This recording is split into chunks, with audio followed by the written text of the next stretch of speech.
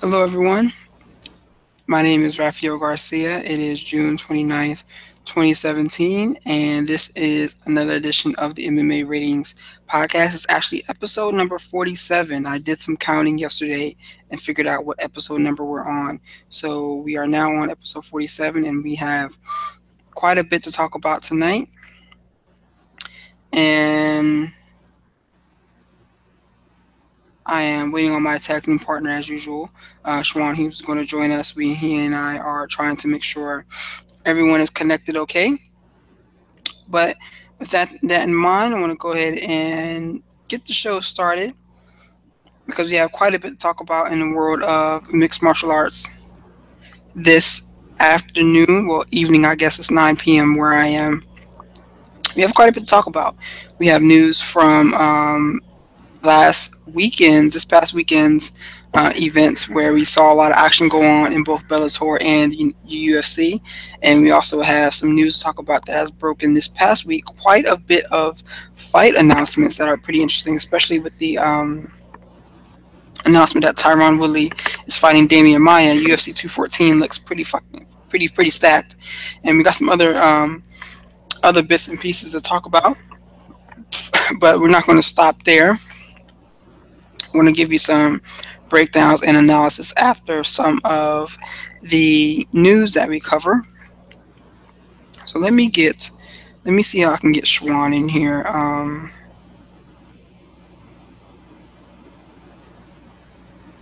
Yeah. Anyway, I'm gonna give him a couple more seconds. He'll probably be joining us in a moment. But first and foremost, I want to say thank you to everyone who has followed us, who is listening to our show live, and who is also checking us out on all of our media channels. We are available on iTunes, SoundCloud, Stitcher, and also YouTube. You can be sure to find us all there. Definitely check out the MMA Ratings site at MMARatings.net. And remember, we are the only outlet where you can rate the fights based on your own opinion. So be sure to go there, click the stars for how often you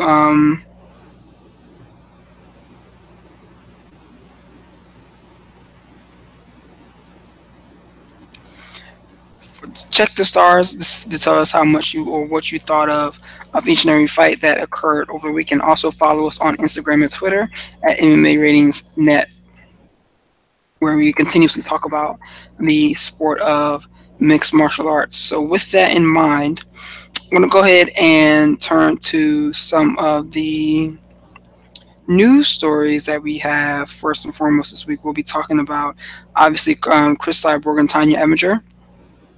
We're going to talk about Donald Cerrone and Robbie Lawler. You know, that fight was rescheduled this week. We have JDS and Francis Ngannou. That's another fight that kind of interested me. I'm looking forward to talking about that with Schwan as well. We also have Felice Herrick and her comments that she relayed. I think I wrote about this earlier this week after UFC Fight Night 112. She has some pretty interesting things to say about her place in the promotion. Then we're going to look at Bellator 180, also known as Bellator NYC, UFC Fight Night 112, and we're going to close out the show from there. So again, thank you for listening. Thank you for checking us out, and we appreciate you being here tonight.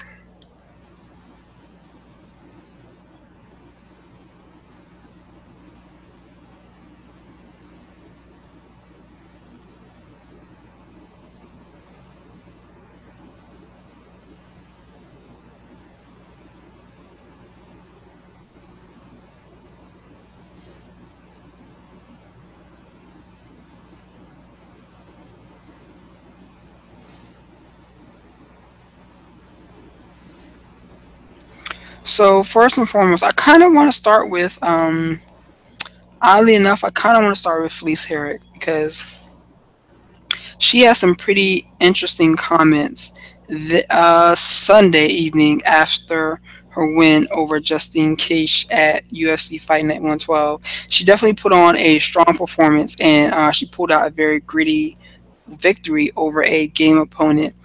Justine Case was not going away in any way, shape, or form. She definitely was.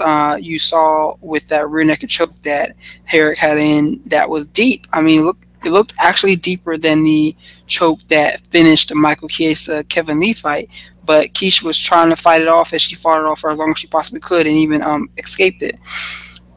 And Herrick's comments were definitely something that caught me off guard. It caught me off guard for a couple of reasons, because of not what she said, but the fact that she's the one that said it.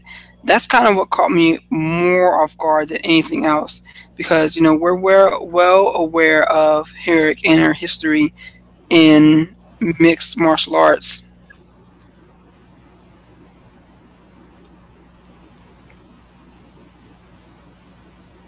And we're kind of aware of where she is and what she's done in the past.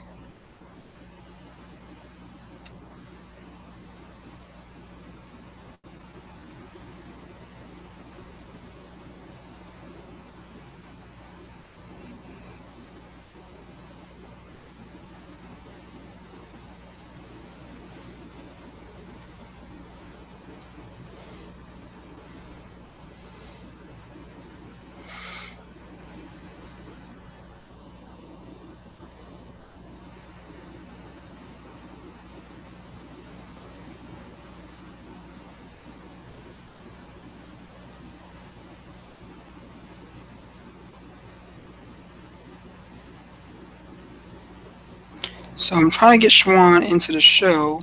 He's having some technical difficulties.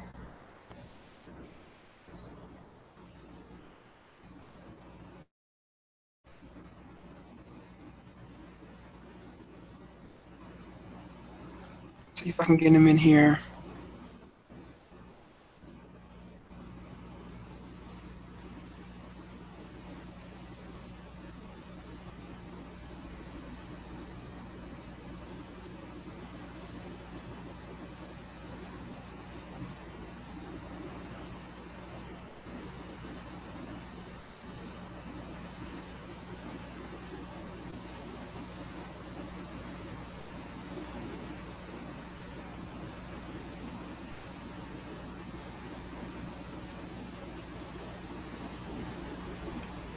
Let me try to get him in on the show. Let's see.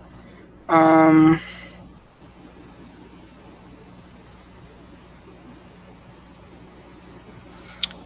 so my apologies. Sorry about that delay there, guys. So let's talk about what Herrick said this past weekend. So first and foremost, let's see. So she had some interesting things to say after her victory on Saturday. What did she say? I'm going to read you some of her quotes from the post fight scrum, in which she said the following, and I quote: "You can't look at me as some new up and comer. Sometimes I feel like I'm not young and beautiful enough for the UFC to want to promote me. It's sad because I've really worked hard to be here. It's hard to see these people who haven't been through what I've been through. They got into the UFC at the right time and they're getting all these opportunities. And I see how hard I worked to get here, and it doesn't matter. I'm not pretty enough and I'm not getting any younger." She also said, "I mean, I just beat two undefeated fighters. Alexa Grasso is no joke. Justine Kish is no joke. I don't need a ranking to tell me I'm good." Close out. She also said, I'm not trying this like to point a finger at the UFC or Dana White.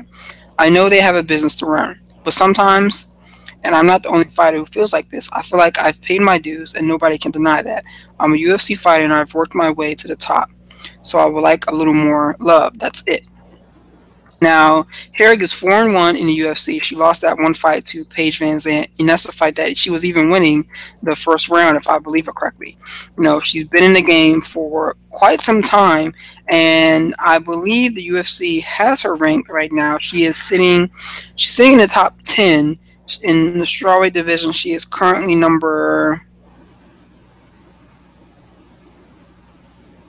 she's number 10 right now as of the UFC rankings today. I'm not sure if this has been updated. I believe it has, but she's currently sitting in the number 10 position.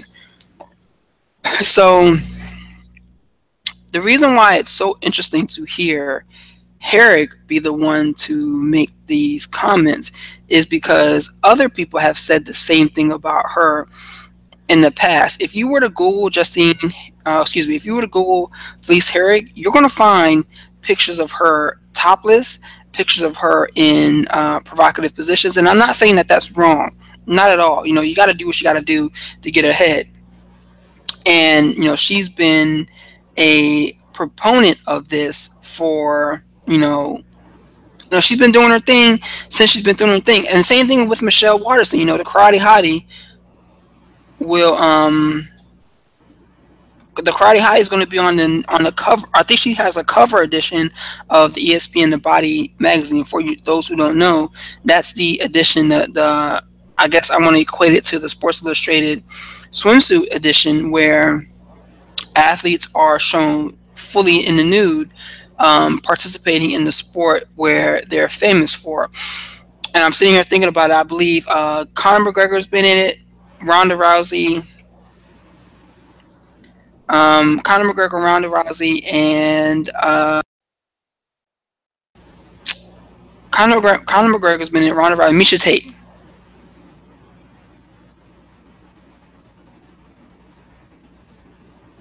They've all been featured in the Body issue, and now Michelle Waterson is included in that group. So now, sexuality and women's MMA definitely play off one another.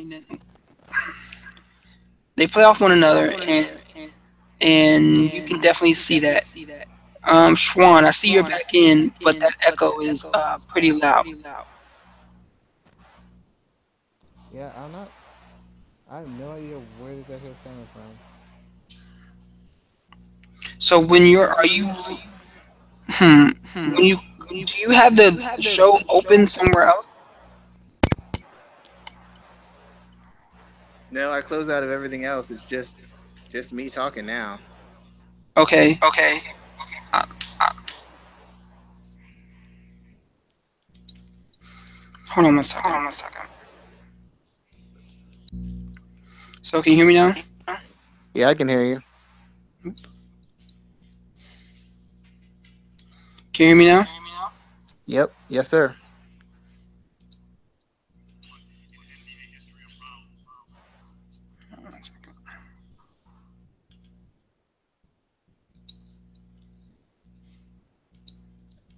Schwan, can you hear me? Yes, sir. Can you hear me? Still getting a goddamn echo, man. So I gotta figure out what's going on here. But talk to me about Felice Herrick. Did you see her comments from this?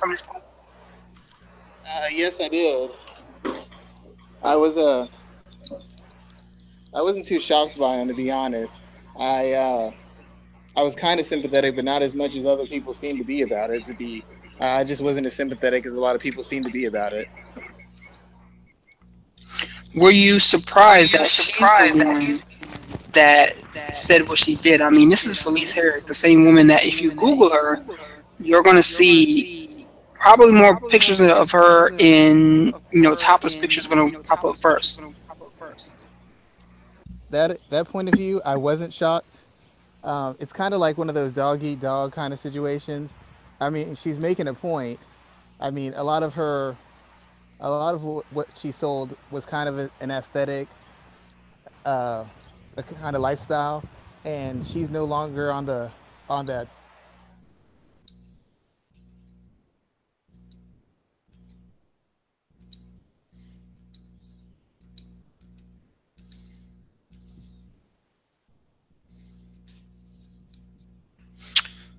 Schwan, see if you can unmute your mic.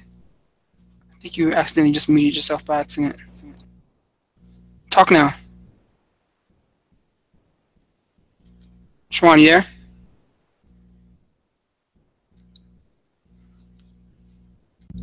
There you go. Okay, can you hear me? Yeah, I can hear you. All right, go ahead. Sorry about that. Yeah, like I said, I felt bad for her because I mean it's what comes around. It's the whole nature of sports. The younger, more exciting, more talented prospects are going to kind of take your place, And she always had a leg up on a lot of the girls because she was the attractive one or the sexy one or however you want to put it. And now she's getting to the point where that's no longer a viable selling point for her compared to the other girls in her division. And so it's kind of part of the game. It happens to guys too. I mean, that's the thing I kind of didn't understand why so many people were so sympathetic, because the same thing happens to guys. If you have more of an appeal, more of a look, you're going to get pushed harder. Even if you're a good fighter, you're going to be pushed to the back. They're going to try to find the person who's the most marketable person, and they're going to push them forward. The only option you have is to keep on winning fights, preferably win all your fights, but in the best part, win the majority of your fights so you can stay in the discussion and hopefully get your opportunity moving forward. So what's interesting is that this comes out the same week that Michelle Waterson appears in the body issue of ESPN. Does that correlate in any way, such a form? It's just they picked an athlete. I mean, they want an athlete with a look. That whole thing is you want a top level athlete and someone who has a look or charisma as well as that look. It's not just a matter of who's the best player, who's the best person. I mean, they have Ezekiel Elliott in there. Some would say he's not the best running back or the best player in the NFL, but he has the body type and the look, and he's good enough, so they put him in there. You know, and I don't know that they made her an offer, but Felice Herrig really isn't, as far as I know, isn't really a crossover star outside of mixed martial arts and maybe some of the fringe aspects of mixed martial arts. She's not really well known. She doesn't have like a commercial with a big brand or anything like that. Michelle Waterson's kind of a known property outside of mixed martial arts. Felice Herrig isn't. And she can't even blame the UFC for that because she does her own social media. She's had a big social media influence. She's had a big social media influence. Can't even blame the UFC. That's just, she hasn't broken those barriers. She hasn't made those steps forward in her career or in her marketing of herself. So when you listen to this situation, how do you think the UFC is going to respond? You think that they'll respond positively, or will they respond negatively? I think that they're kind of going to ignore this, just based on her track record. Even though she's, 4-1 in the UFC right now, so I mean, she has a point. She is making a run. Well, this is the thing that people forget, and because I always seem to be this person on Twitter and on the show, but the fact of the matter is, Felice, she wanted one of the big stars, one of the people who get pushed. She asked for Paige VanZant. She demanded Paige VanZant. She said, I'm the test. I'm going to expose her. She fought Paige VanZant, and she got beat the fuck up by Paige VanZant. Had she won that fight, we wouldn't be having this conversation right now. Paige VanZant, which she did, and she can tell me her mind wasn't right. She was depressed. She was sick. Her training was messed up. Every fighter has that I don't want to say excuse because I'm not a fighter, but every fighter has that excuse when they lose. It's, I was having personal problems. I wasn't well. This wasn't the real me. But the fact of the matter is she lost. So she can't keep acting like, it's not like she's been undefeated the past few years and she's been putting on textbook performance after performance and she's been ignored. She lost key fights and now she's back on the upswing. And now she's saying, well, I'm not getting the opportunities. But all the other people who were elite who faced Paige VanZant, they beat her with an inch of her life and either knocked her out or submitted her both times. Felice Herrig didn't. Felice Herrig just got beat up by Paige VanZant. So I don't know that she has a lot of ground to stand on. I really don't know she has a lot of ground to stand on because she didn't win those fights. You can't lose key fights and then complain about not being pushed. Well, I'm not going to say that Paige VanZant. I'm going to challenge you if Paige VanZant destroyed her because Felice Herrig won that first round. Yeah, she won that first round. But she definitely lost the second two after that. Yeah, essentially, Felice fought very stupid. She met Paige in her key area of strength, which is the clinch, because Felice is also very well in the clinch. Felice recently has been fighting much smarter, being much more aware, using all her skill sets, controlling the pace. When she fought Paige, she fought in Paige's wheelhouse, and she fought at her pace, and she got beaten up. Towards the end of that fight, VanZant was just laying a beating on her. And if she would have won that fight, Paige would have had to take a step back, and she would have gotten a push, but she didn't. She lost it, and she lost it decisively. So she can keep saying, well, they didn't push me, they pushed Paige, but you had a chance to knock Paige off, and you didn't. You started getting more, she got more press when she knocked off Alex Grasso, who was somebody they were pushing to be a big star. She got a lot of press for that, but she won that fight. The other opportunity she had to take a step forward was beating VanZant, and she didn't do it. and she can try to say, "Oh, that was years ago. I wasn't." She can make all the excuses she want, but if she would have won that fight, we wouldn't be having this discussion right now.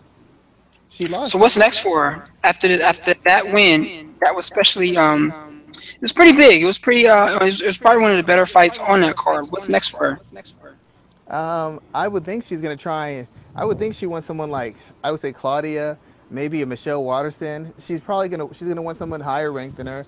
She's gonna want somebody with some cachet, and she was gonna want somebody who, if she beats them, is gonna put her right in those title talks. So that doesn't apply to a lot of people. It'd have to be Claudia or maybe Michelle Waterston. I don't know who else is close enough to the title that it would be worth her while. So those are only two people I can think. Michelle's a bigger star outside of MMA, and she's got some vulnerabilities that I think Felice could take advantage of. Claudia is the clear bigger star in MMA and closer to a title shot, but I don't know that she wants those kind of problems, because I don't see how she beats Claudia, to be quite honest. Yeah, I think that But that's definitely a test fight for her to win. yeah, but those are the two best options she has. I know she's not going to take a step backwards fighting a Tisha Torres or somebody. There's no purpose in that. So I'm going to assume it's going to be Claudia or it's going to be Michelle. Only two real options I have for her moving forward if she wants to move up in the ranking and be considered a legitimate title person. Some people keep saying she wants Van Zant, but I don't understand why she would do that, because if she fights Paige and wins, Paige is on a 2-fight losing streak. That doesn't help your cause. And if she loses to Paige after being on a 2-fight losing 2 fights, excuse me, 2 out of her last 3 fights, that's going to set her back way back. That eliminates every win she's had over the past year and a half. She can't afford to lose that fight. Even if she's confident that she can win, she loses to Van Zant, she's right back at the end of the line, right back where she started, by the girl who put her at the back of the line in the first place. And we're sitting here and we're talking about fighters getting pushed back to the back of the line and forced backwards by bad losses. There's another fight that was announced this week that kind of caught me off guard, man. I'm like looking at this fight between Junior Dos Anjos and Francis Ngannou, and I'm like, what the hell is, first of all, is JDS's camp thinking on saying yes to this fight, and then the UFC for making this bout? This is going to end bad. It really could, because Junior does not seem to have the chin he usually has. He doesn't have the durability ability to take a shot or recover from one. But in the same instance, it's going to be one of the few times Francis Ngannou be facing a guy with comparable athleticism. He's been facing guys he's outclassed athletically by leaps and bounds. If he fights Dos Santos, he's actually fighting someone in his realm of athleticism. And if Dos Santos comes out there confidently, moving his hands, looking to exchange, he could put Ngannou in some trouble. So in one instance, he could easily blow him out. But based off what I've seen of Dos Santos, when he gets going, he could blow Ngannou out too, because nobody really knows what Ngannou has under duress. We don't know what he's like against a guy who's got some hand speed and some power and some explosiveness. All we've seen him is beat up on third and fourth tier heavyweights. And Andrei Arlovski isn't anything at this point. So I think Junior's a live dog. The thing is, he just can't seem to take abuse anymore, which is a big question mark, because Ngannou is a big hitter. But I think there are spots where Junior could get to him. I think it's very likely that Junior could catch him and put him away. How do you see this fight going?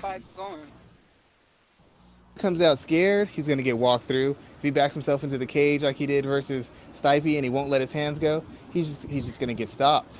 But if Ngannou comes out gunning, Junior can counter him. I think Junior's hands are a little bit sharper and might be a little bit quicker. If he comes out on his toes boxing, then he can counter Ngannou. And I think if he puts hands on Ngannou, Ngannou can't take it. I really don't think Ngannou's got the chin necessary to do it. And I think that if Junior comes out aggressively, he can score some points and he can get him in trouble. It's just a matter of what Junior are we going to get. The guy who's backing up right into the fence and setting himself to get knocked out, or the Junior who's coming to do work. It's really, you don't really know. He came to do work against Ben Rothwell, and then he seemingly fought scared against Stipe Miocic. And when he fought Alistair Overeem, he was kind of in between those. He was kind of scared and hesitant at first, and then he started opening up later in the round. So I don't know what Junior we're going to get, but if we get the one we've seen against Overeem early and against Stipe, he won't get out of the first round, because Ngannou is just that fast and hits that hard. True. Now let me ask you this: if Ngannou picks up the big win, do you see him in the title picture? By default, It'd have to be because who else is there? I mean, Cain Velasquez, you can't depend on him to fight. He's always getting hurt.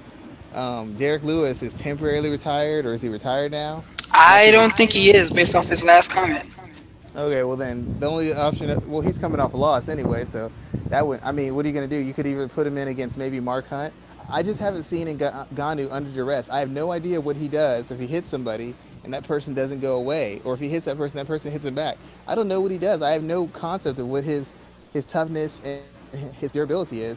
So it's hard for me to just say put him into a title fight because we have no idea how he's going to respond. So I mean, like outside of, I mean, Hunt's been on a losing streak, so Hunt's only got one win. Derek Lewis has just lost, so he's not going to be in there. I really don't know what they do with him. I don't. I mean, I don't think they want to put him in there with Lewis. Jump the line and put him in against Stipe. Maybe have him fight Cain Velasquez if Cain's healthy. It's the only thing I can think of. Cain Velasquez or maybe Mark Hunt. Only two people I can think of at this stage. I think that Derek Lewis fight is going to happen. It's a little bit more important at this point in time. Cain Velasquez, man, I don't know what he's going to do. This guy had surgery lined up last I heard. And you know how I feel about the rest of the heavyweight division. I'm kind of like, there's guys just sitting there. Well, you can say So that, but I mean, one of the guys just sitting there beat up Derek Lewis. I mean, Mark Hunt is a middling heavyweight at best, and he just put it on Derek Lewis. he did. So I mean, we could say Lewis because Lewis got the potential, but we said that we talked about it 2 weeks ago. As many fights as Lewis has won, Lewis has been like a half inch from losing every fight he's been in. He almost lost to Travis Brown. He almost lost to Roy Nelson. I mean, he hasn't really improved.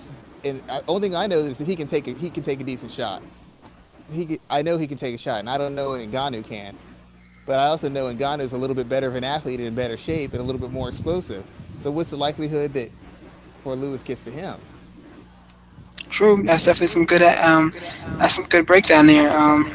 I'm not sure when this fight is going to occur, but oh man, I'm going to watch with bated breath, kind of with my eyes covered, because I think that this is going to end badly and it's going to be pretty violent.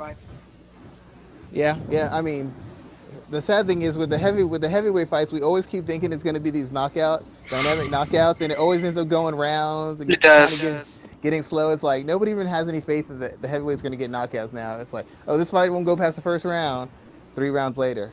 Yep, Like, and then, oh my and then it's god. 5 rounds, and then it's 6 rounds, and then it's, excuse me, 5 rounds, and it's like, what the hell? You got guys gassing, throwing one or two punches, running away, leaning on the fence because they can't stand up anymore. I mean, I know they're world class athletes, but it's really hard to say, I deserve the same money as J.J. Watt. J.J. Watt does his job, and he ain't tired after 25 minutes of doing his job, man. And you can tell me it's fighting and it's different, but that's a job you chose.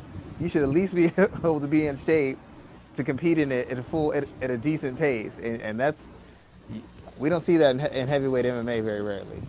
We don't see that. Out of 5 rounds, you might get about a good 7 minutes out of 25. Yeah, definitely, for sure. Another fight I wanted to talk about, there's two other men. There's, obviously, we got the Damian Maia and Tyron Woodley fight. We're going to cover that in a second. But let's talk about Chris Cyborg and Tanya Evinger. So Evinger is stepping in for Megan Anderson. Anderson is pushed out for, I believe it was visa reasons. So now we have Chris Cyborg fighting probably the one woman that the UFC did not want to sign in Tanya Evinger. Now, Evinger has gone on record in saying that she thinks that the UFC didn't sign her because she's older. She's not as attractive as some of the other women. And whether you want to believe that or not, Evinger has put together wins that kind of says she deserves to be within the UFC. She's a normal bantamweight coming up to featherweight to fight Cyborg for the featherweight title because they stripped GDR of the belt.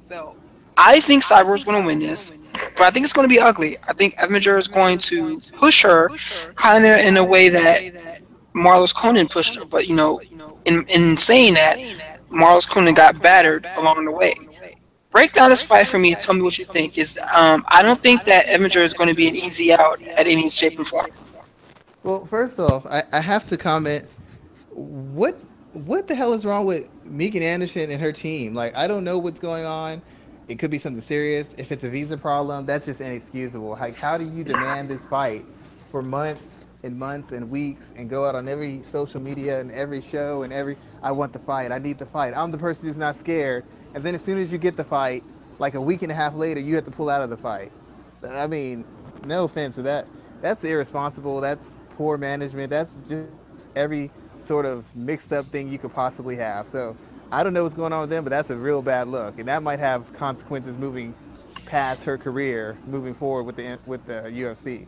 So I Yeah, I'm don't not get going to that at disagree all. with you there. That's not professional. I'm sorry. I mean, whatever happened, it's just not professional. As far as the actual fight, I think Evinger is actually the tougher fight. Is as good as much as I've seen from Anderson. She's athletic. She's long. She seems to have a high work rate and some athleticism with her striking. She hasn't beaten anybody with any sort of real pedigree or somebody who had any sort of extended success in their division. I mean, because a lot of the girls at 145, there's a lot of girls at 135 who could beat up the 45ers in Invicta. To be quite honest, they're just a better class of fighter, and the 35 division, as shallow as it is.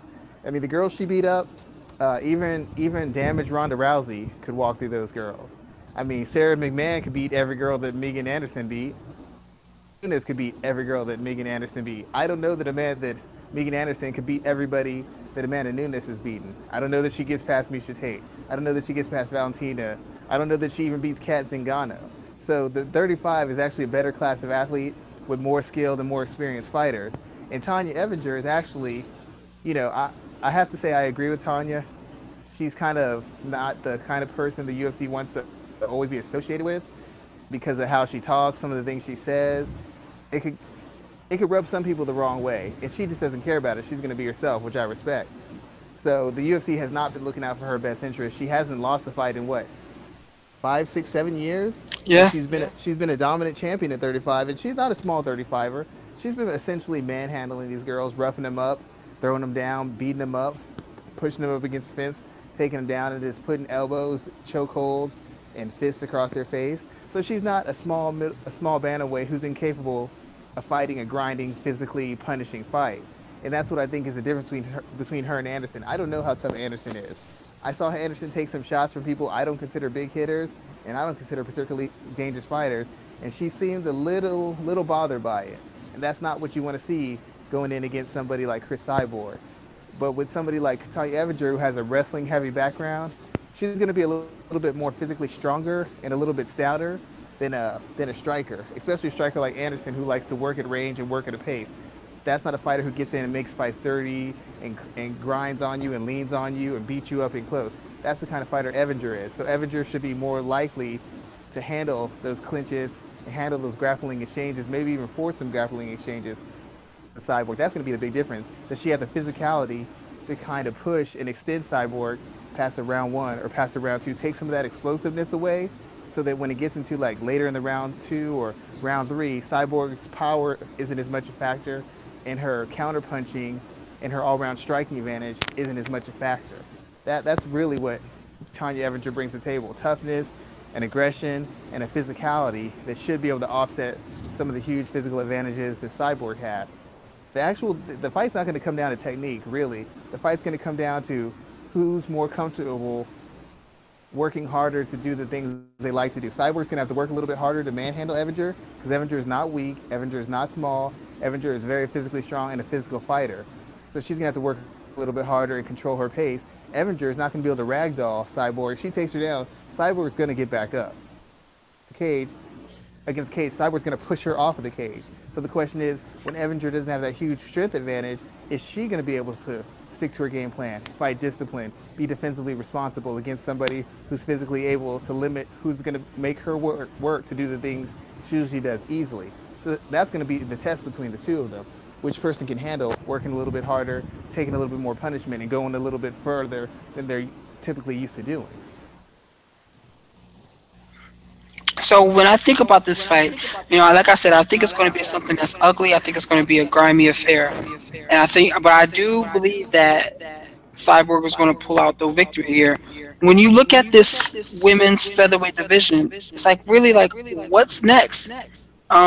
Because they built it around one woman, and other than Kat Zingano, what else do they really have there to offer Cyborg in the future?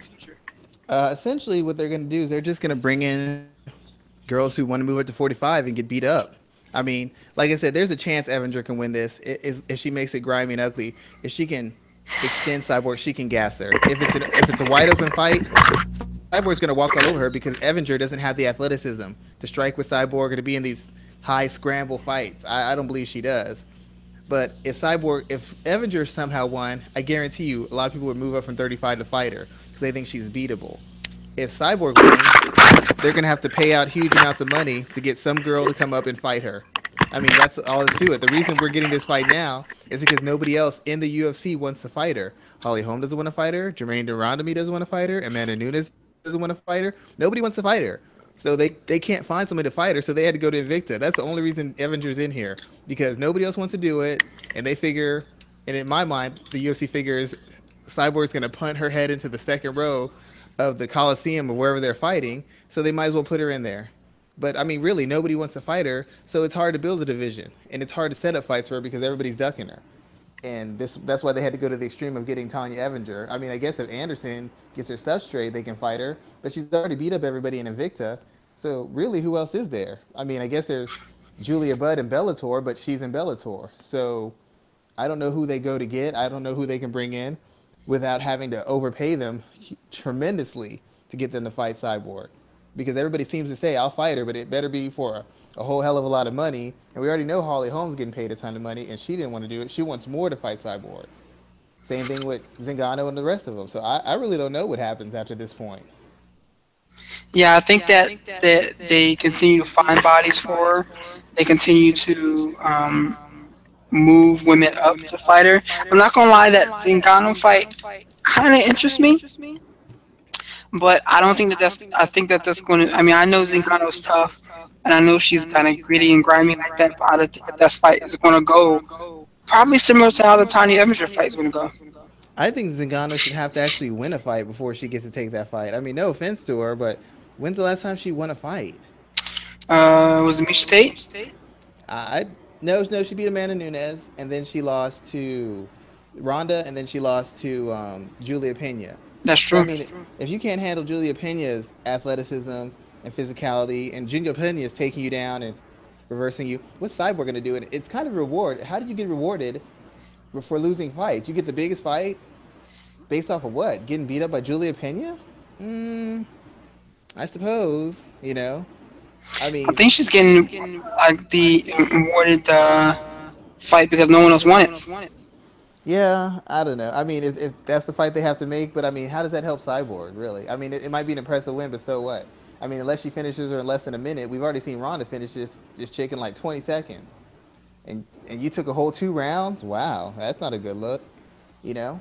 And God forbid she gets any offense off on her. You know what I'm saying? It's like one of those no-win situations. She has to go out there and basically walk through Zingano, and if Zingano puts up any resistance, it makes people look at Cyborg a certain way. Even though none of the fighters will say she's vulnerable, I see flaws in her game, but none of them will sign to fight her. So it's just kind of a bad move. I don't think Cyborg should have came to the UFC. I don't think the UFC should have done a featherweight division. I really think she should have went to Bellator where they're going out of their way to find people and they're invested in her. I still don't think the UFC is invested in her.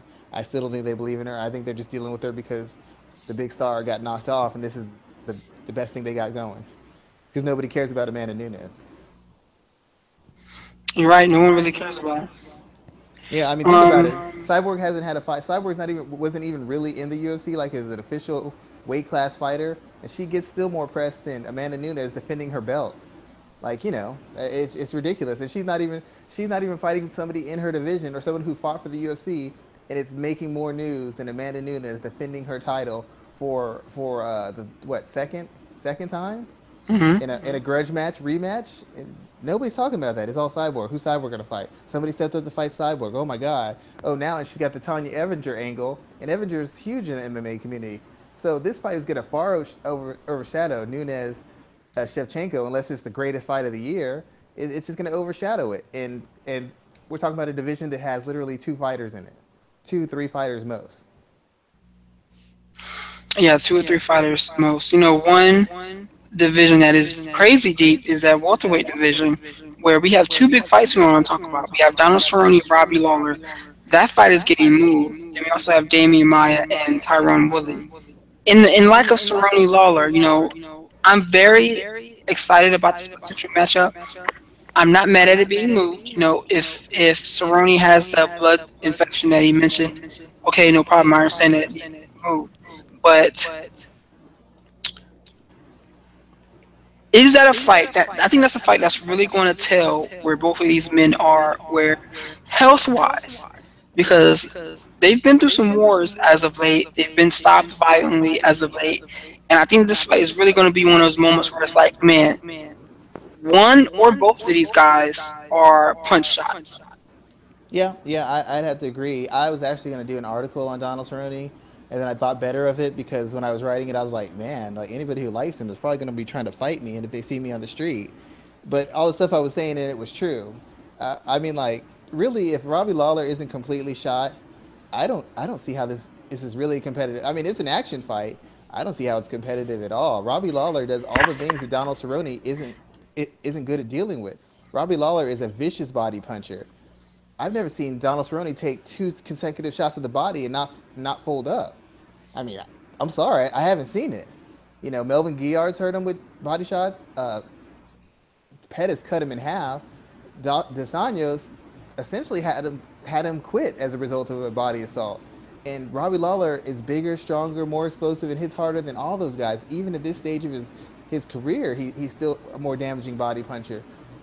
Donald Cerrone doesn't have the greatest chin. For some reason, he's got this image of being like a real tough, rough, physical fighter. He's tough and rough when he's distributing it. He don't take punishment really well.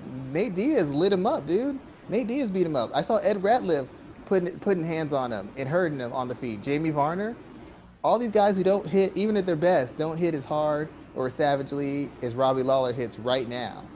So as much as I like his skill set, and I think he's a very balanced fighter and he's improved, it seems like a fight that can get really ugly really fast unless Robbie Lawler just can't take a shot anymore. Because Donald Cerrone isn't a one-shot KO guy. He's not really a big hitter, to be honest. I mean, he really isn't. So I mean, Tyron Woodley knocking you out with one shot, that's nothing to be ashamed of. Tyron Woodley can knock a lot of guys out with one shot. He almost knocked out Wonder Boy with one shot.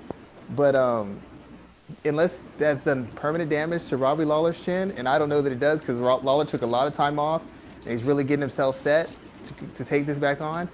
I don't see how Cerrone wins it outside of submitting him, because Lawler just has historically a better chin, better power, better boxing, and just more durable as a fighter.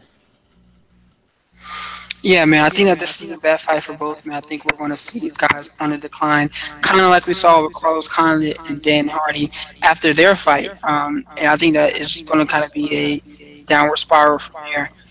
When this fight does occur, they're getting paid well. I hope they're getting paid very well for it. I think they will. They definitely will.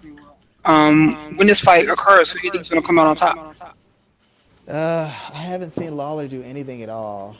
I guess I'm just gonna say Lawler, because at least he's been taking time off. I mean, even though Cerrone's run at welterweight hasn't been against a high-level opposition, his last two fights at welterweight, he's taken a lot of punishment. Against Matt Brown, he really got touched up a little. He got touched up. Against Rick Story, he got a little touched up, and against Masvidal, he got laid out. I mean, he got really beaten up and hurt. So I really think Lawler has a better shot at getting off early. Cerrone doesn't always start fast, and if Lawler jumps on him right away, I think Lawler can put him away. I don't think he can take Lawler's power. I think Lawler, even if he's not all the way there, should be able to handle Cerrone's shots, at least initially, enough to land his own. Mm-hmm. There's another welterweight fight in there I want to talk about where we have Tyron Woodley and Damian Maia. This fight was just announced for UFC 214. Man, we have John Jones, Daniel Cormier, Evander Cyborg, and now Woodley Maia, supposedly the main event. A lot of people are interested in this fight, and I understand why. There's an interesting matchup between a stellar grappler who's turned into a striker stellar wrestler who's turned into a striker against probably the best grappler in mixed martial arts, maybe history. I'm gonna go ahead and say it.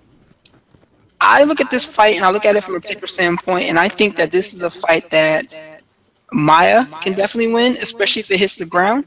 But break it down for me and let me know what your thoughts are on this welterweight affair that was just announced. It's like one of those fights that can go either way. Like it could just be a blowout for Woodley the first time he touches him. Because I've seen Maia get knocked out by lesser hitters than Woodley. I've seen him get hurt. I've seen him get beat up by guys who don't hit with one half of the power that Woodley hits. So I can see Woodley landing a knee, a big shot, and just icing Damian completely. But then I look at it the fact that Woodley, all of his offense is based off of him backing up himself and then kind of exploding as you step in. If he doesn't land that shot, if he misses, and Maia gets in on his body and gets a hold of him, it's essentially over because I've yet to see someone who Maia gets his hands on not not not get submitted, not get brought to the ground. And I don't have any confidence in Woodley's overall submission defense or his ability to maintain top position or his ability to control Maia at all. Everybody keeps telling me he's this great wrestler. He hasn't been for like 3 or 4 years. He just hasn't been that guy. And I've never seen him against a really legitimately gifted submission guy. I haven't seen him anytime recently about it. So, like I said, he could back up and just land something big on Maia and put him out. But the thing about Woodley is Woodley doesn't throw a lot of. If you watch him fight, he doesn't have a wide range of shots he throws. It's not like he throws a bunch of uppercuts and hooks and cross counters and pull counters and knees and kicks. He really kind of throws like 3 to 5 shots, and it's usually the first 2 are what he throws the most. If he doesn't land that, and Maia can slip it or Maia can get under it, and he gets his hands on him, it's a whole new world. Because Maia's kind of like Jake Shield. He's not dynamic with his takedowns, but once he gets his hands on you, it's hard to separate yourself. It's really hard to separate yourself. And as much as Woodley says he's not afraid to hit the ground with him, I have to believe he has to have some concern for it. You know, Masvidal is a better grappler than him. Gunnar Nelson's a better grappler than him. A lot of people are better grapplers than him, and they're cautious about agreeing on the ground with Damian Maia. But you expect me to believe that Tyron Woodley has no fear of it all? I mean, if that's what maybe it's true. I don't believe it. So, I mean, it's one of those fights that could literally go either way and just that quickly because I don't think the technical gap on the feet is as wide between him and Maia. Maia just doesn't have the power or the athleticism to really compete blow for blow on the feet. But as far as the technique they use and the range of techniques, I'm not going to say there's that big a gap. But on the ground, it's immense. I mean, it's another world. It's not even close on the ground. The thing that separates them is the athleticism. Can Maia get to him before he gets finished? Because Woodley is just that explosive. He hits just that hard. He doesn't even have to hit you clean. And Maia, at this stage, I don't think his chin's all the way there. I don't think his physical strength is quite what it was. And I know his foot speed and his quickness isn't there either. So it's really just a matter of does Woodley's timing and explosiveness win the day? Because based off of technique, pure technique on the feet, I think Maia could hang with him in spots, but on the ground, there's no chance. It's literally, can Woodley get him before Maia gets his hands on him? And what's crazy is, like, if this fight does hit the ground and Woodley's on top, that doesn't mean he's safe. No. At all. Damian Maia you thought he played it safe with Wonder Boy on the ground? Oh, you haven't seen nothing yet. You have not seen nothing yet. Like, that does not make him safe to be on his back against Damian Maia, not in any way, shape, or form, because Maia has a very aggressive guard. Like, that's the thing that's scary. Like, his grappling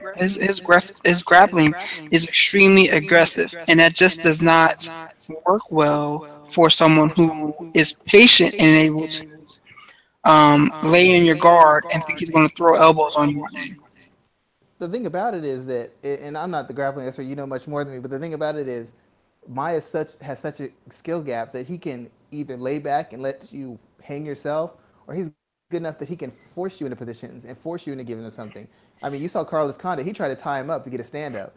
It didn't work. You see guys try to scramble. That doesn't work either. You see guys try to defend and roll him. That didn't work either. I mean, Gunnar Nelson's a very good jiu-jitsu guy, and he just got completely stymied by Damian Maia. Now, I know Tyron Woodley says, well, Jake Shields did this and Jake Shields that. You're not Jake Shields, man. You don't have Jake Shields' structure in your grappling. You don't have his patience. You don't have his control. You don't have the ability to chain your wrestling with the submission grappling quite in the manner that Jake Shields does, because Jake Shields does not have athleticism and a dynamic wrestling base to bail him out. Jake Shields had to develop a complete and balanced and structured and suffocating game. Tyron, you can't develop that over a couple weeks, a couple months. It's essentially, can he land big on Maia or can he just play it safe enough to just hang in there, land some big damage, and just hang in there for 5 rounds? I don't think he wants to go 5 rounds with Maya. I think he's going to try and get him out there ASAP, and he can. Maya can't take his power. I don't believe Maya can take uh, getting clipped at all by Woodley. But if Woodley misses, or if Woodley gets off balance, or Woodley over pursues, and then it's trouble for him because the gap on the ground technically is just it's like worlds apart. It's not even miles or states or countries. It's literally worlds. That's how wide the gap is between those two. Yeah, and what's crazy is that, like I said, Maya is very dangerous off of his back, and he's comfortable there. So how does Willie deal with that? Yeah, Jake Shields did his thing, but as you mentioned, Jake Shields is a world-class grappler. He's out there beating guys like Dylan Dennis. He has a match with Daniel Strauss coming up later on in August. So what the hell are people thinking, just trying to make that quick equation that Tyron Woodley can do the same thing? Yeah, I mean, think when he fought Jake Shields, Tyron Woodley didn't want to open up on the feet. He was real cautious. He let Jake Shields outstrike him. He wasn't trying to mess around with any takedowns or tie-ups or anything. He was just trying to avoid any sort of extended grappling exchange at all because he knew what would happen to him. He's seen it happen to world-class wrestlers, world-class fighters, and he didn't want no parts of it. And we already know Tyron Woodley is perfectly willing to make a fight boring and ugly to keep his title. He's done it before. Doing it against a guy who wants to get on the ground. He did it against a guy standing up. We know he'll do whatever it takes. If he has to stick and move, run, he'll do whatever. He does not care about how it looks. He cares about maintaining that title. He definitely does. He definitely does. So let's talk about titles, man. We saw some titles switch hands this past weekend at Bellator 180. We saw Michael Chandler drop his title. Phil Davis dropped his title to Ryan Bader. What was your impression of this card? My thoughts were like, this was probably about as Bellator as a Bellator could get.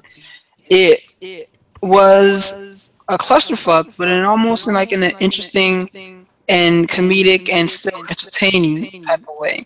So just from an overall point of view, before we go down into individual fights, what did you think of this showcase? I really thought it created a lot of talk. Like when I pick events, first thing you want to see is the quality of the event before, the quality of the matchups, the quality of the fight, quality of fighters.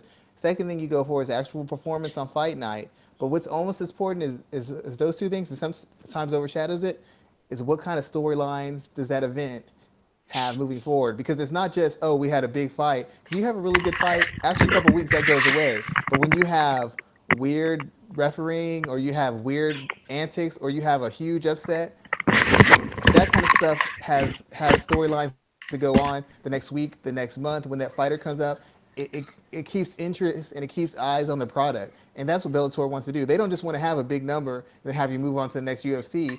They want things that are going to have you talking about them throughout the next UFC, fight night, throughout the next UFC full card. They want you talking about this card and all the stuff that happens on it from now until UFC 214, where UFC will overshadow Bellator once again. But that's what they want, and this card provided that. There's a lot of storylines after the fact that they can build on and they can use to get interviews, to cross promote, to build stars on, to build up other guys who weren't thought of as stars. I mean, they just have the Chandler injury. That's a huge rematch down the line. It's going to get ratings because of the nature of it. The Pico upset, that's huge. Now, and Freeman, he likes to talk now. He's doing all the shows. He's talking. That's a great story in itself. I mean, there's just a lot. Heather Hardy, that's getting coverage in boxing, in mainstream sports, ESPN and Fox, and getting coverage in MMA. I mean, they've got storylines that are keeping them in the mix, even though they don't really have any important, big flagship events coming up anytime soon. They're still in the mix. People are still talking about that. People are still buzzing about it. Platforms, and that's what the Bellator needs. They need to get to the point where they're in the public's mind, and the public thinks of them as quickly or in a similar fashion to the UFC. And part of that is the things they did, such as bringing in Goldberg and having these sort of upsets and weird sort of antics, the stuff that stays in people's mind. And I know people say there's bad publicity, but in this kind of sport, you're a niche sport. It's hard to get publicity. You need to take whatever you can and build off of it. So Let's start from the top then. Sun and Silva. Did you even care, watch, or were you interested in this fight? The fight was bad. The fight, it happened what we thought was going to happen, but it was more competitive than people had to think. I mean, Vanderlei had a couple good moments in there. He dropped Silva. He dropped Sonnen. He hurt him in the third round. You know, I mean, Sonnen was actually looking like he was trying to put some punishment on him. It wasn't the worst fight I've seen. I've seen worse fights for guys in their primes in the UFC. So I'm not going to pretend like this is the worst. I mean, Brandon Schaub, Andrei Arlovsky was much worse than this one. The Caleb Stars fight where he just refused to engage, that was worse than this one. I've seen worse fights in the UFC. So I can't even say that was a bad fight. And it was two guys of a similar age who had a story. The fight was, Vanderlei had some moments, Chael had some moments. It was good enough for me. I mean, it wasn't an important fight as far as the divisions, but it gave Chael a win. It gave Silva a loss, but it showed him as a dangerous fighter because he was still able to do some work on the feet. And neither guy really lost a lot from it. We know Vanderlei can't wrestle with a guy like Chael. We know Chael can't stand up with a guy like Silva. Their hands at it. They had different levels of success. Sonnen's got a win. Silva's got a loss, but a loss that didn't take anything from him as far as how he looks or his standing. It wasn't like he got knocked out. He just got out wrestled.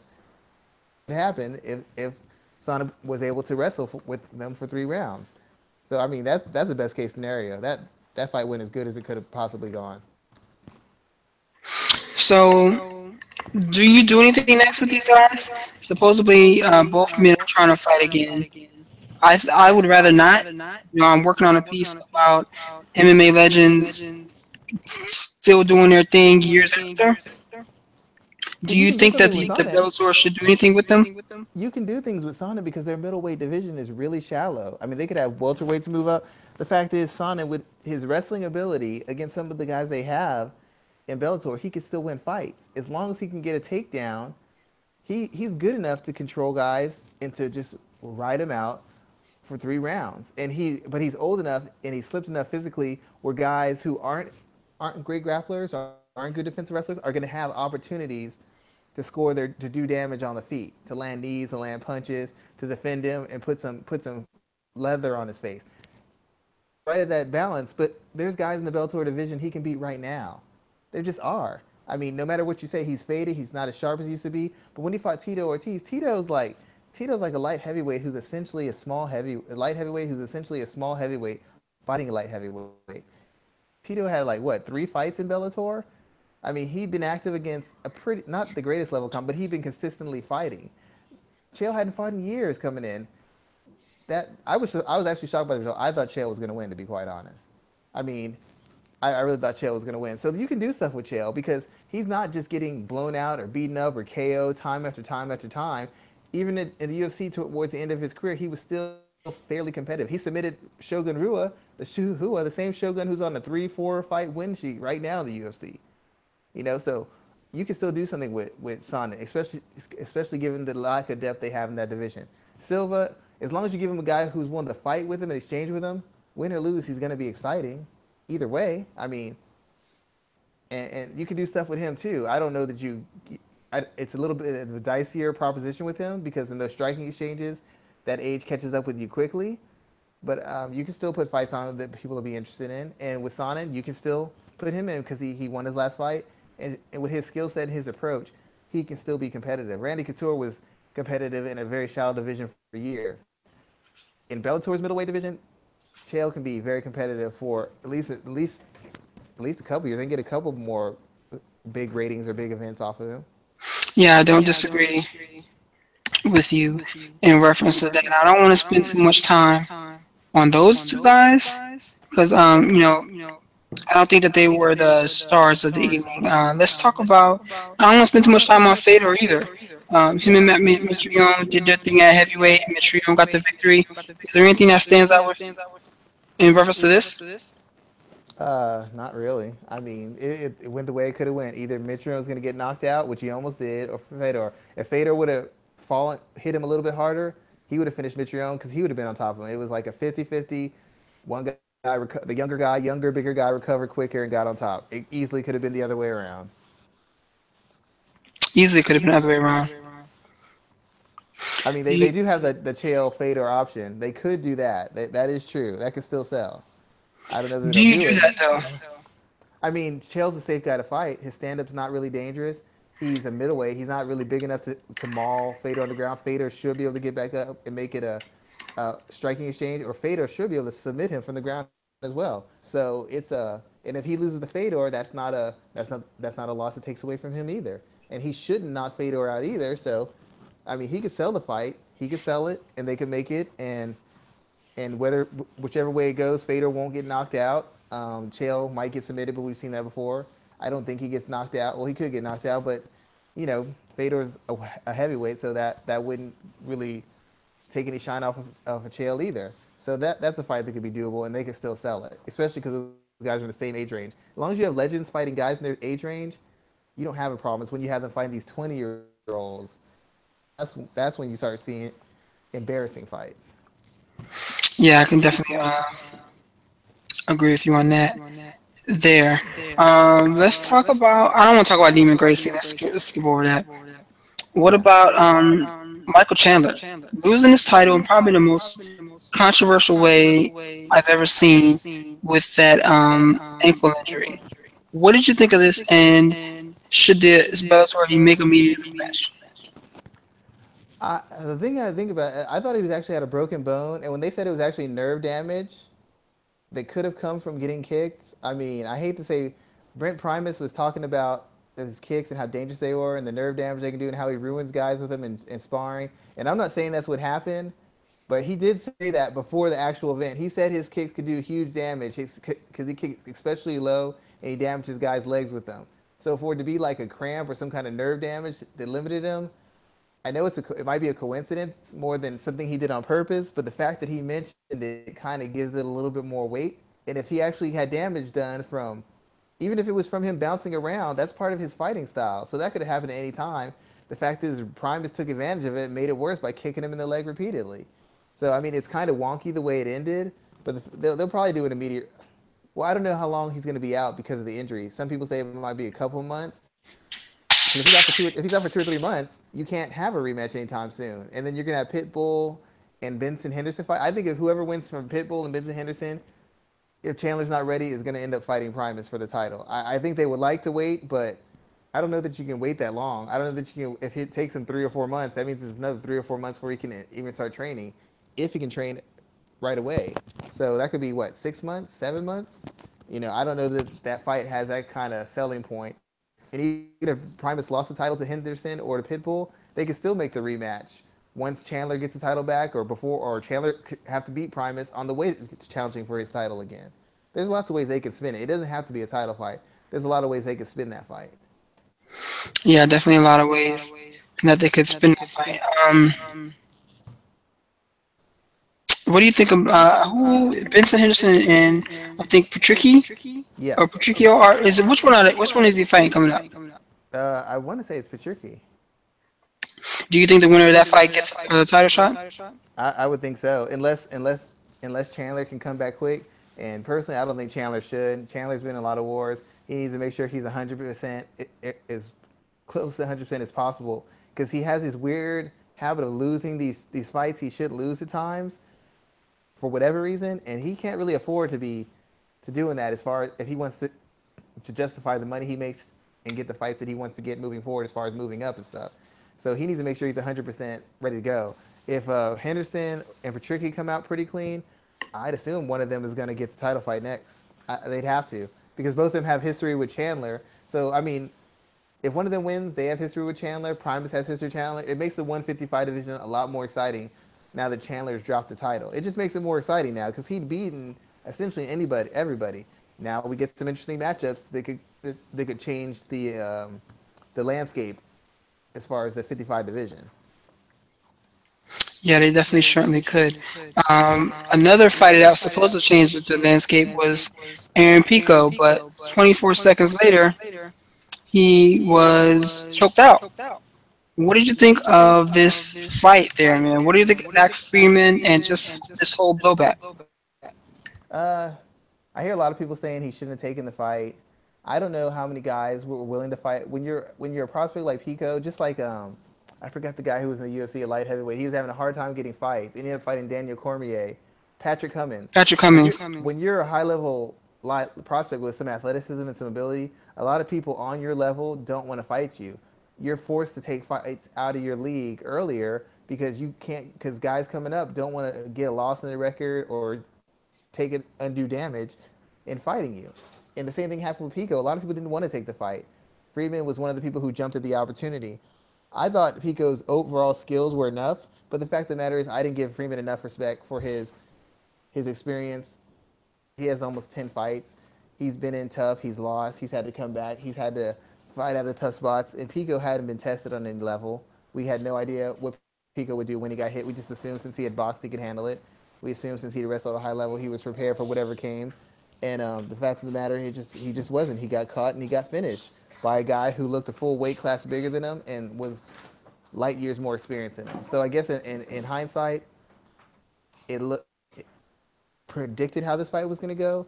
But on the same instance, you had Heather Hardy, who fought a girl who had 9 fights and was a veteran of mixed martial arts, and she was able to pull out a win. So it's kind of weird. A lot of people are going to look at the number of fights and say Pico shouldn't have taken this fight, but Heather Hardy was in her first MMA fight, and her opponent had 9 fights. Freeman had 10. So I mean, how's it okay for her to compete it? Yes, she's a world champion, but Pico's a world champion in wrestling.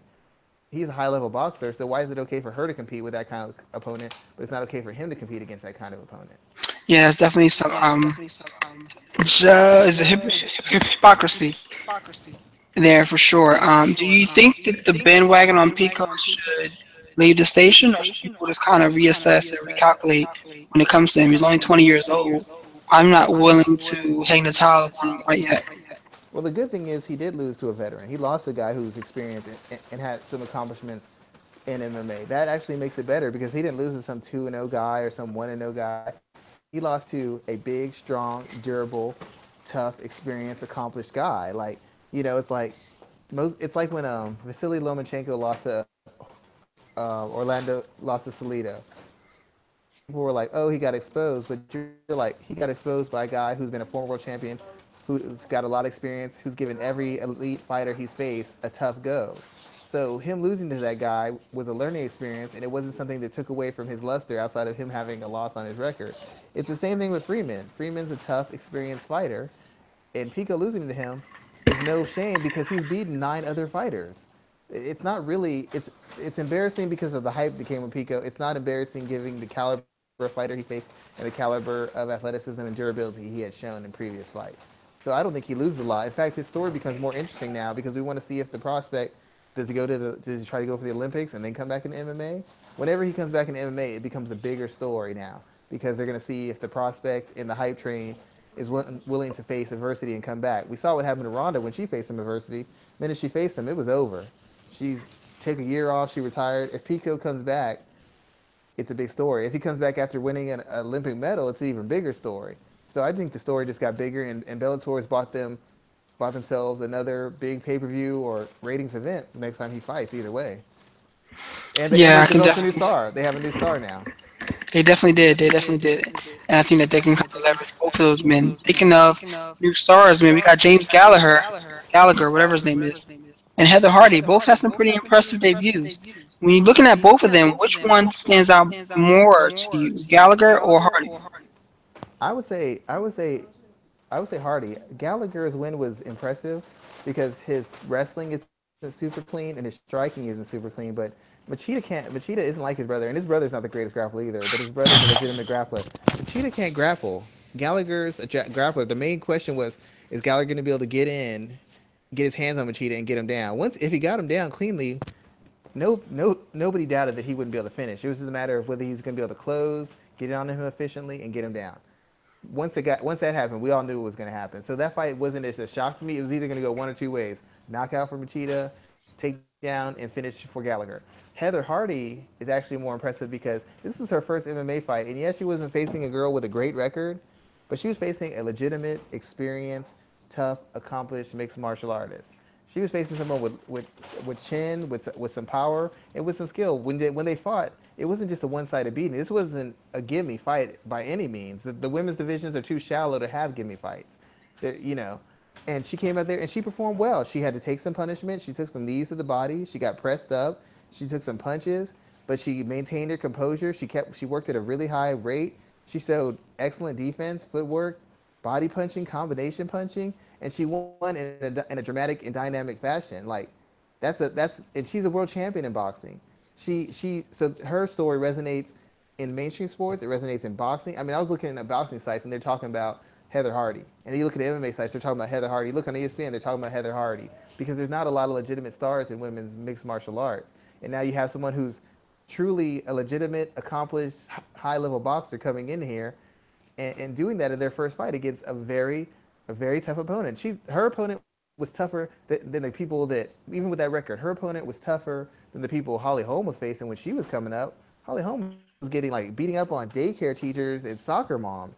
This girl came to fight. This girl was taking shots from a world-class boxer, body shots, combinations, and kept coming. She had her in trouble in a couple spots too. She showed good skill, good awareness, good discipline. Heather Hardy showed excellent combat IQ, composure, and she showed immaculate boxing skill. You haven't seen Holly Holm throw hands that clean. Seen that. I said it before. I'll say it again. Heather Hardy is the best boxer in women's MMA, and I already know that Holly Holm is a former champion in women's MMA. But you don't need to tell me that because Heather Hardy's a better boxer. You've seen Holly's hands. You've seen Heather's hands. Oh, the difference. I know you saw the crispness. Yeah, there's definitely some difference there.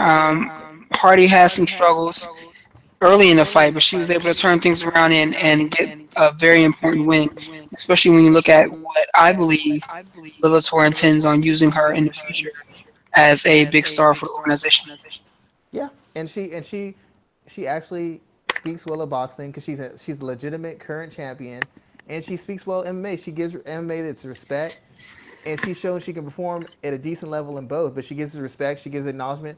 She really could be a breakout star because she's somebody who doesn't. She's the one who could speak on both ends. She could talk. She could do a lot for Bellator. She could cover fights for boxing. She could cover fights for women's MMA. They could really do a lot with somebody like her. She's got an outgoing personality, and she's willing to challenge herself. She's willing to go in there and challenge herself. She didn't have to come over and do this. She chose to do this because she wanted to fight. She wanted to be active, and she was willing to fight on a small card. She was willing to fight on Invicta. A current world champion is willing to fight on a smaller organization's card. And CM Punk, a guy who's accomplished nothing in any legitimate combat sport, insisted on being in the UFC. Just think about how silly that sounds. Current world champion, fight wherever you can get me a fight. I'll fight Invicta, Bellator, wherever. CM Punk, oh no, I can't take a regional. I can't fight a regional event. I can't fight at a smaller card. I got to be in the UFC. Got to be in the UFC. So she's a big star, and I think they could do a lot. I mean, Gallagher's huge, but we already knew what he had to offer. We knew he has a fan base. Nobody could have expected this kind of reaction to Hardy. Nobody could have expected it. Yeah, I think it'll be interesting to see what Bellator does with both these individuals in the near future. I think that they have someone that they can leverage, and they're both young, and there's someone that they can build into homegrown stars of their own. Yes, very true. Very true. So let's move on to UFC Fight Night 112, where we saw more foolishness, especially in the main event, where Michael Chiesa was submitted by Kevin Lee, and he didn't tap. Plain and simple, he didn't tap. Mario Yamasaki stopped the fight when it looked as if Chiesa's body kind of relaxed. But this has been the talking point of this fight and of this event since Sunday. So tell me what your thoughts are. Did Yamasaki do the right thing, or was he completely out of touch? It's like Yamasaki wants someone to fire him for being a referee, but everybody just won't do it. It's like the bad kid who does everything they can to get in trouble, and everybody just keeps excusing it because they don't want to ruin the bad kid's future. Like, I don't like to rag on refs, and I know it's a hard job, but he just keeps on messing up so badly. And the worst part is, you see fights where guys are getting beat within an inch of their lives where they could have brain damage. He's letting them take 62 punch combinations, and he ain't stopping fights because somebody's in a rear naked choke. He's stopping it early. Like, that's the time you let him go all the way out. Ain't nothing gonna happen if he goes out. He'll go out. He'll wake up, no brain damage, no nothing. Seconds later, But you're letting people take 82 punch, knee, elbow, kick combinations, and you're not stopping fights. But a rear naked choke, you have to jump in early. Like it doesn't make any sense. It makes no sense whatsoever. Justine Kish almost had her head twisted off. Nobody stopped it. Holly Holm was swinging in air because she had a, a tight rear naked choke on her. Nobody stopped that fight. But the minute Kisea looks like he goes a little limp, you wait. Like aren't you supposed to give him a warning or check his hands or something? You just that's it. It's done. He looked done, so he's done. No, let him go limp. Let him not fight. Let it be the way it is. Because it especially looks bad because of the way Kisea jumped right up after he let it go. The minute he let it go, he was already up. I mean that was just a really bad look. And Yamasaki's just butchering calls left and right, man. It's funny because me and some of my coworkers, as we watched the fight, joked about it. Like if this was a WWE match where the ref had to pick the fighter's hand up, drop it, pick the fighter's hand up, drop it, and then let him catch it and kind of get hooked up. Kesa looked. I won't lie. He looked like he was on. He was going out. His body looked like it relaxed. He stopped hand fighting, and he was in a bad spot. So I'm not so much mad about that aspect of the stoppage. But Yamasaki could have done more to make sure it was the right call at the right time. Have you heard Kisea's explanation for it? In the complaint he's filed? Yeah, I have heard that. And I'm not trying to say that. I'm not saying he wasn't out. I don't know. I wasn't there. But his statement falls in line to what I know of different defenses to escaping the hold. And I'm not a grappling expert, but what he's explaining to people, it makes sense to me. I've had people say, okay, you get stuck in this position, you can't have fight, then you do this, you relax, buys you a little bit of time, you can slowly turn, and you can get out. Because that person will have been squeezing for how many seconds, and your arms can't maintain that continuously. If you can just hang on a little bit, you can get out of it. So what he's saying on the technical and strategical level makes sense. And all Yamasaki had to do was wait another 5 seconds, and there's no question. 5 more seconds. I mean, you've seen him let guys take unnecessary beatings for 10 to 15 seconds longer. But he couldn't let 5 seconds longer go for a choke? I mean, I'm not going to disagree with you. It's just a bit. I mean, it's almost. I started thinking of it as a pro wrestling thing where like it's one of the 4 horsemen. It's Arn Anderson. Ric Flair has a hold, and Arn Anderson says he submits the minute he gets it on. Anywhere near the hold, it's over. It's over. He submitted. That's what it looked like to me, and it was terrible. I mean, I feel bad for him because this is the second time Kisea's had a questionable stoppage. When he fought Joe Lazone, he got that cut, and they stopped the fight and didn't let that come to a conclusion. Kevin Lee. Now this fight didn't come to a conclusion, and due to the way it looked, he may not get a rematch because it looked like you said, it looks like he was just done. Whether he was or he wasn't, it looked like he was done. So people are gonna, and the way Kevin Lee was selling after the fight, nobody's gonna think that Kisea was in that fight. So he's essentially gonna take 2 steps back because of this, and it all could have been avoided if you just let him get choked the F out, and then we go from there, and then he can't say anything. And I agree with Tyron Woodley. He shouldn't let himself get in that position, but you can't always control that. Just like Tyron Woodley shouldn't have let Rory McDonald front kick and jab him up against the cage and then take him down. He shouldn't have let that happen either. But it happened. You're facing a world-class competitor. It's going to happen. So that cop-out excuse isn't any good either. I didn't really like his tone on the way he approached it either. But that's neither here nor there. Who do you put Kevin Lee in there with next? He says he wants Khabib. I don't want to see that fight. Not yet, at least. I mean, Khabib. I mean, I guess you could try Khabib. Maybe Tony Ferguson, I suppose. I don't really know what you do with them because this fight wasn't really conclusive, and I don't really know who's available. Dustin Poirier and Eddie Alvarez are still taken right now. I mean, who's out there who's available? I don't think Khabib wants to fight Kevin Lee over Tony Ferguson. That doesn't even make any sense. So who's out there? Maybe Edson Barboza, maybe? Yeah, man, you got to kind of look around. I think that they need to borrow a tactic from Bellator and try to find some new talent to kind of bring in because this division is going to need help at some point in time. Yeah, I mean, I'll have to give Kevin Lee some credit. He did an excellent job selling himself, kind of starting the beef with Tony Ferguson, calling people out, saying he'd give Kisea a rematch. he played the heel. He did what smart guys do when you're not popular with the fans. You have a choice to try to pander to the fans or play the heel. He went full heel. I mean, he went full heel, and I admire his awareness and intelligence in doing it. But I just don't know who they have for him to fight right now. I think Edson Barboza might have a fight lined up too. So I don't really know what you do with him. He just got to sit back and wait and see what pans out. I mean, this is a good win in quotations, but I mean, Kisea wasn't ranked really high. So do you really go from him to Khabib Nurmagomedov or Tony Ferguson? Mm, I don't know. I don't think so. Yeah, I can definitely agree with you on that. There were some other bouts that kind of caught us out. We talked about Fleece Herrick and Justin Keach. Johnny Hendrick getting stopped by Tim Bosch didn't surprise me one bit. It didn't totally shock me. I thought it'd be more competitive because I know Lombard isn't a big middleweight, but Lombard is more explosive, a little bit quicker fisted and footed and dynamic than Boach. I figured that the Hendricks I saw versus Lombard would be able to move around and kind of set a pace and a volume and get some work done, and maybe get some transitional takedowns, and maybe just out hustle Boach in spots. I talked to Marcus Davis about it. He seemed pretty sure he didn't really think it was going to go past one round. So he was pretty sure it was going to be a stoppage. And even though he didn't tell me a specific game plan, I already knew it.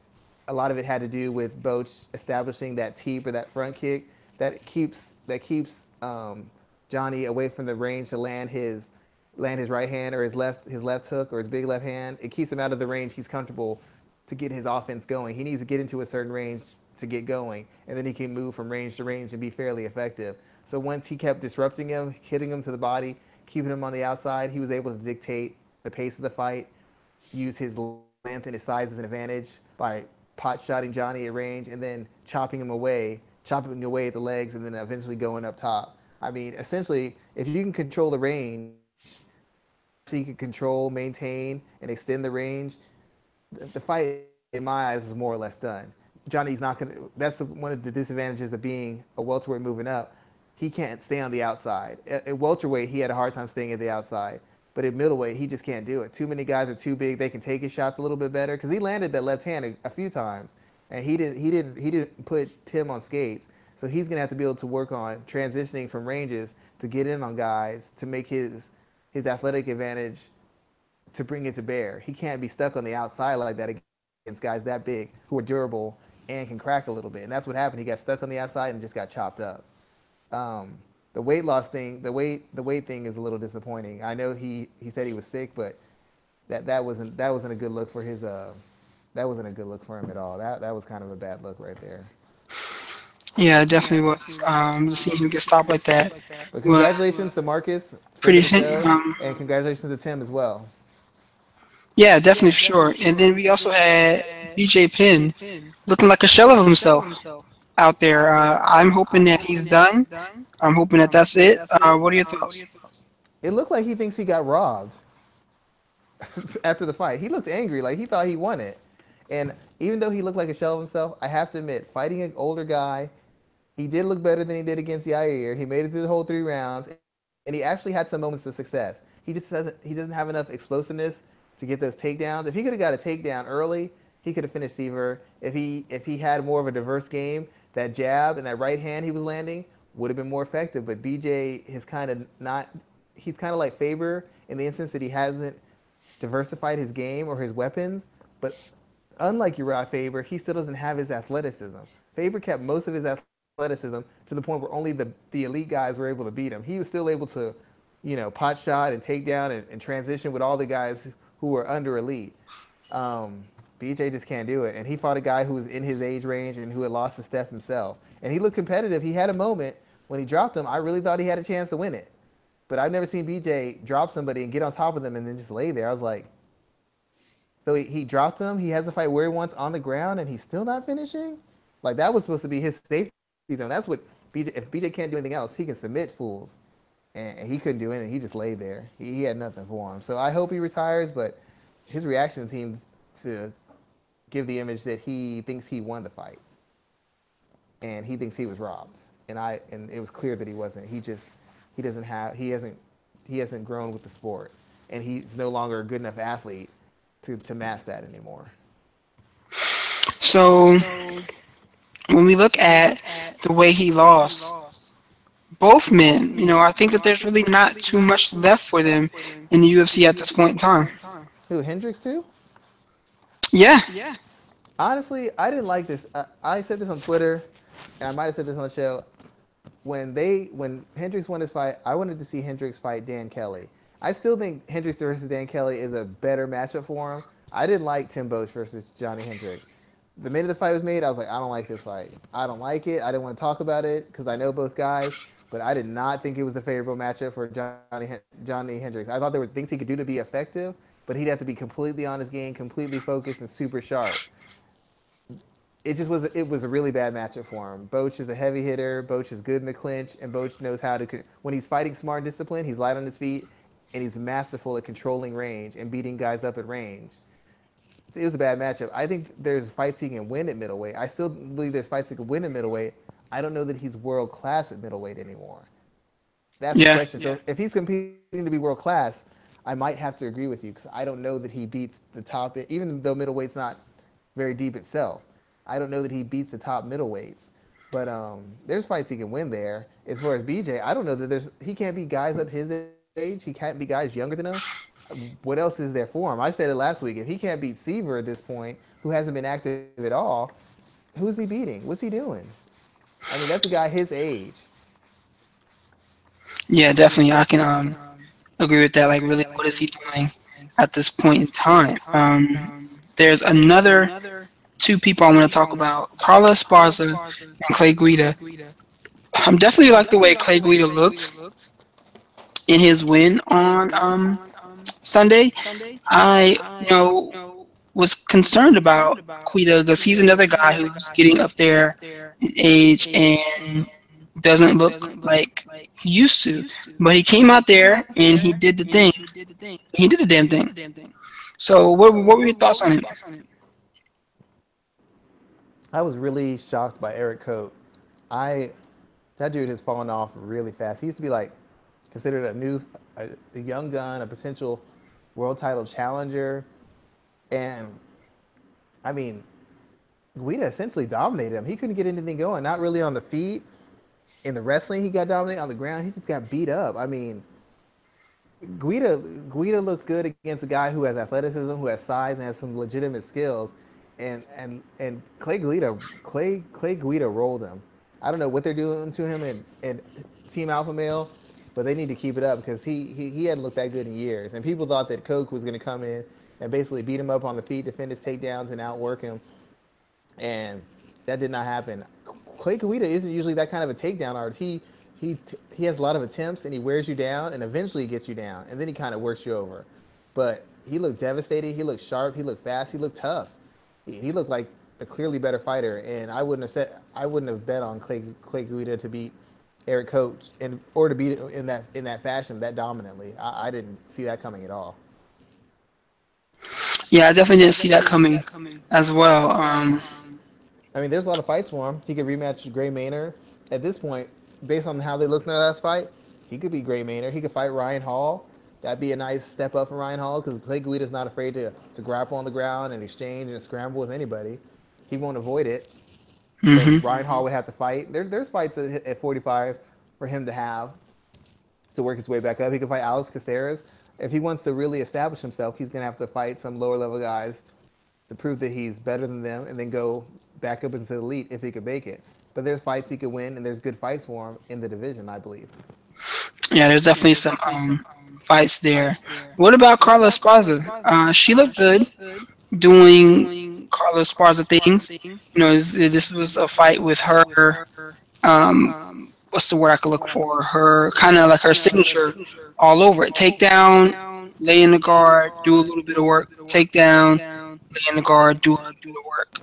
What do you think is next for her? I don't think she'll ever be champion again, but she's not going to fade away in this division at any time. Well, once again, her style. She's a very smart. She's like Ricardo Lames, except Ricardo Lames can do a bunch of things well, and Carla Esparza can only do one thing well. but both of them depend on you making. If you fight dumb, that's how they beat you. But Ricardo Lamas, he's good enough on the feet that he can take advantage there. He's good enough on the ground that he can submit you. He's good enough on wrestling, he can control you. Carla Esparza's whole game is to create instances where she can get her hands on you and work you down. If she can't get you down, she uses the takedown attempts to break your rhythm on the feet or to wear you down. And for some reason, girls who fight her refuse to attack her body. Moroz could have beaten her. All you need to do is throw a jab, be able to feint, and punish her to the body. Esparza doesn't like getting hit, but a lot of people can't put combinations together on her because she gets underneath them because she's already short. She gets underneath them and drags you to the ground. You know how you get around that? You attack her body. Your hands are already in position for the sprawl to get the underhooks to pull her back up. Then you got her in the clinch and you beat her on the body again. Eventually you're going to wear her down and make her hesitant. And once she's hesitant to come in and commit fully to those takedowns, she's no good because she's not that good a wrestler. I'm not saying this. I'm talking about people who in the MMA circles and wrestling circles who told me, technically speaking, she is not that good a wrestler, and athletically speaking, she is not that good a wrestler. She's not even that good a fighter. She's gotten by with self-belief, being in good condition, and being professional, and being opportunistic in how she attacks. She really can't do a lot of things very well, and all her fights are based off of people fighting extremely, extremely stupid. Nama Yunus didn't work on wrestling. Trevor Whitman said he took full blame. He goes, I don't know why we did that. Lima fought her. Lima refused to use front kicks to the body. They were working. She had her range. She was beating her up, and then she just stopped doing it.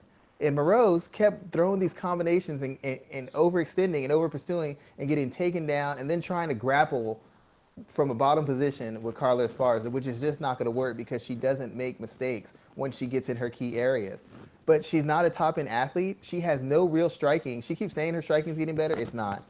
She has no real striking. She doesn't like getting hit. She can't take getting hit. And she's not a really good athlete. So basically, she's going to knock off a bunch of girls with low IQ, low fight IQs, who fight really wide open and sloppy. And against all the better girls who have any sort of discipline or a certain level of athleticism, she's going to get beat up.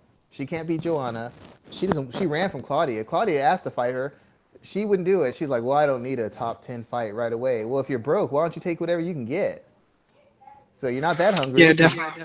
You're not that hungry. So she'll be able to stick around because she's smart, because she's a veteran, she's savvy, and she has a style that ages well. But she's not going to be able to compete because she doesn't have the athleticism or the durability or the willingness to engage. She can't beat the best. She can beat a lot of the girls who aren't as disciplined, aren't as gifted, or don't have experience. But the very best girls, she fights Joanna again, she ends up in a body bag. She fights Claudia, she gets beat. I don't know she can't beat Rose at this age. Rose might kill her. I'm not even sure that she beats Michelle Waterson at this stage. I think Michelle Waterson finishes her. Jessica Andrade stomps her. I mean, she can hang around. She can hang around this division or flyweight, and she'll always be in the mix. But I don't think she'll ever be. I think you're right. She won't ever be champion again. I don't see how. I think she had her time, and her time was unfortunately before she got into the UFC. So I think she already peaked as far as her UFC career. And what's interesting about that is like this division is kind of getting stacked. There are a number of women there. You know, we just talked about a former champion not being able to defeat at least 5 women in the group. Yeah, make it 6 because Randa Marcus stomped her out too. So I guess there's 6 people she can't, and she won't fight Felice Herrig because they're friends. So it's true. Just make that 7 people she can't beat. Definitely true. Essentially, the top 10 she can't beat is the way it's looking. If you look at it objectively, essentially from the top 7 to 10, she can't beat them because she's either not a good enough athlete, not a good fighter, or she knows them and doesn't want to fight a friend. Mm-hmm. So what does that leave for her? Just to hang around the fringe of the top 10? Because I mean, she always talks about being broke. She needs to find some matchup. Yeah, she talked about moving up to flyweight, and I'm like, you can't even manhandle strawweights. You know, what are you going to do with these girls who are able to come in at a healthy weight and be full of energy? Are you nuts? I don't think she could beat Cynthia Calvillo either. So that make that 8. I can come up with more people who can beat her than I can come up with people who can't. That's the problem. That's the problem as a former champion. That's not a good sign. Definitely there. That's definitely a point there. What are you working on for this week, man? Let's talk about what we got coming for MMA.net. I just finished writing an article for the tough finale next week. It's gonna be it's kind of a I've been trying a new spin on the breakdown. I've been kind of doing it. I did a series with did a thing with Holly Holm and Betch Kohea a couple weeks ago, and it was like the guy Betch Kohea versus Holly Holm for dummies, and it kind of educated you on some of the historical habits and facts and how the fight happened and why the fight happening and what you could look for in the fight. It kind of breaks it down to a level for people who don't always know, who don't have a history in combat sports. They don't know certain things. So I'm doing the same thing with Anthony Pettis and Jim Miller. I'm kind of breaking down what it means to be a journeyman fighter, what it means to be a transcendent talent in the sport, and looking at key issues that often get overlooked when people start going on losing streaks or winning streaks, and trying to give people just not just the technical sense, but a look at the physical aspect, look at the coaching, look at the matchmaking, look at what it means before and after, look at historically how we got to this point, where this guy's ceiling is, where this guy's floor is, trying to give them a full picture. And you don't have to be a hardcore MMA fan to get what I'm saying. I'm breaking it down for people who just are casuals and just, want to have information, so when there's a conversation, when the fight's going on, they're not totally lost. So I'm kind of taking a different perspective on it, but that's the main piece I'm doing. And then I'll have another one coming out for the Ducote v. Letourneau fight that's going to be in Bellator, the de facto other half of the title challenge for the flyweight title in Bellator.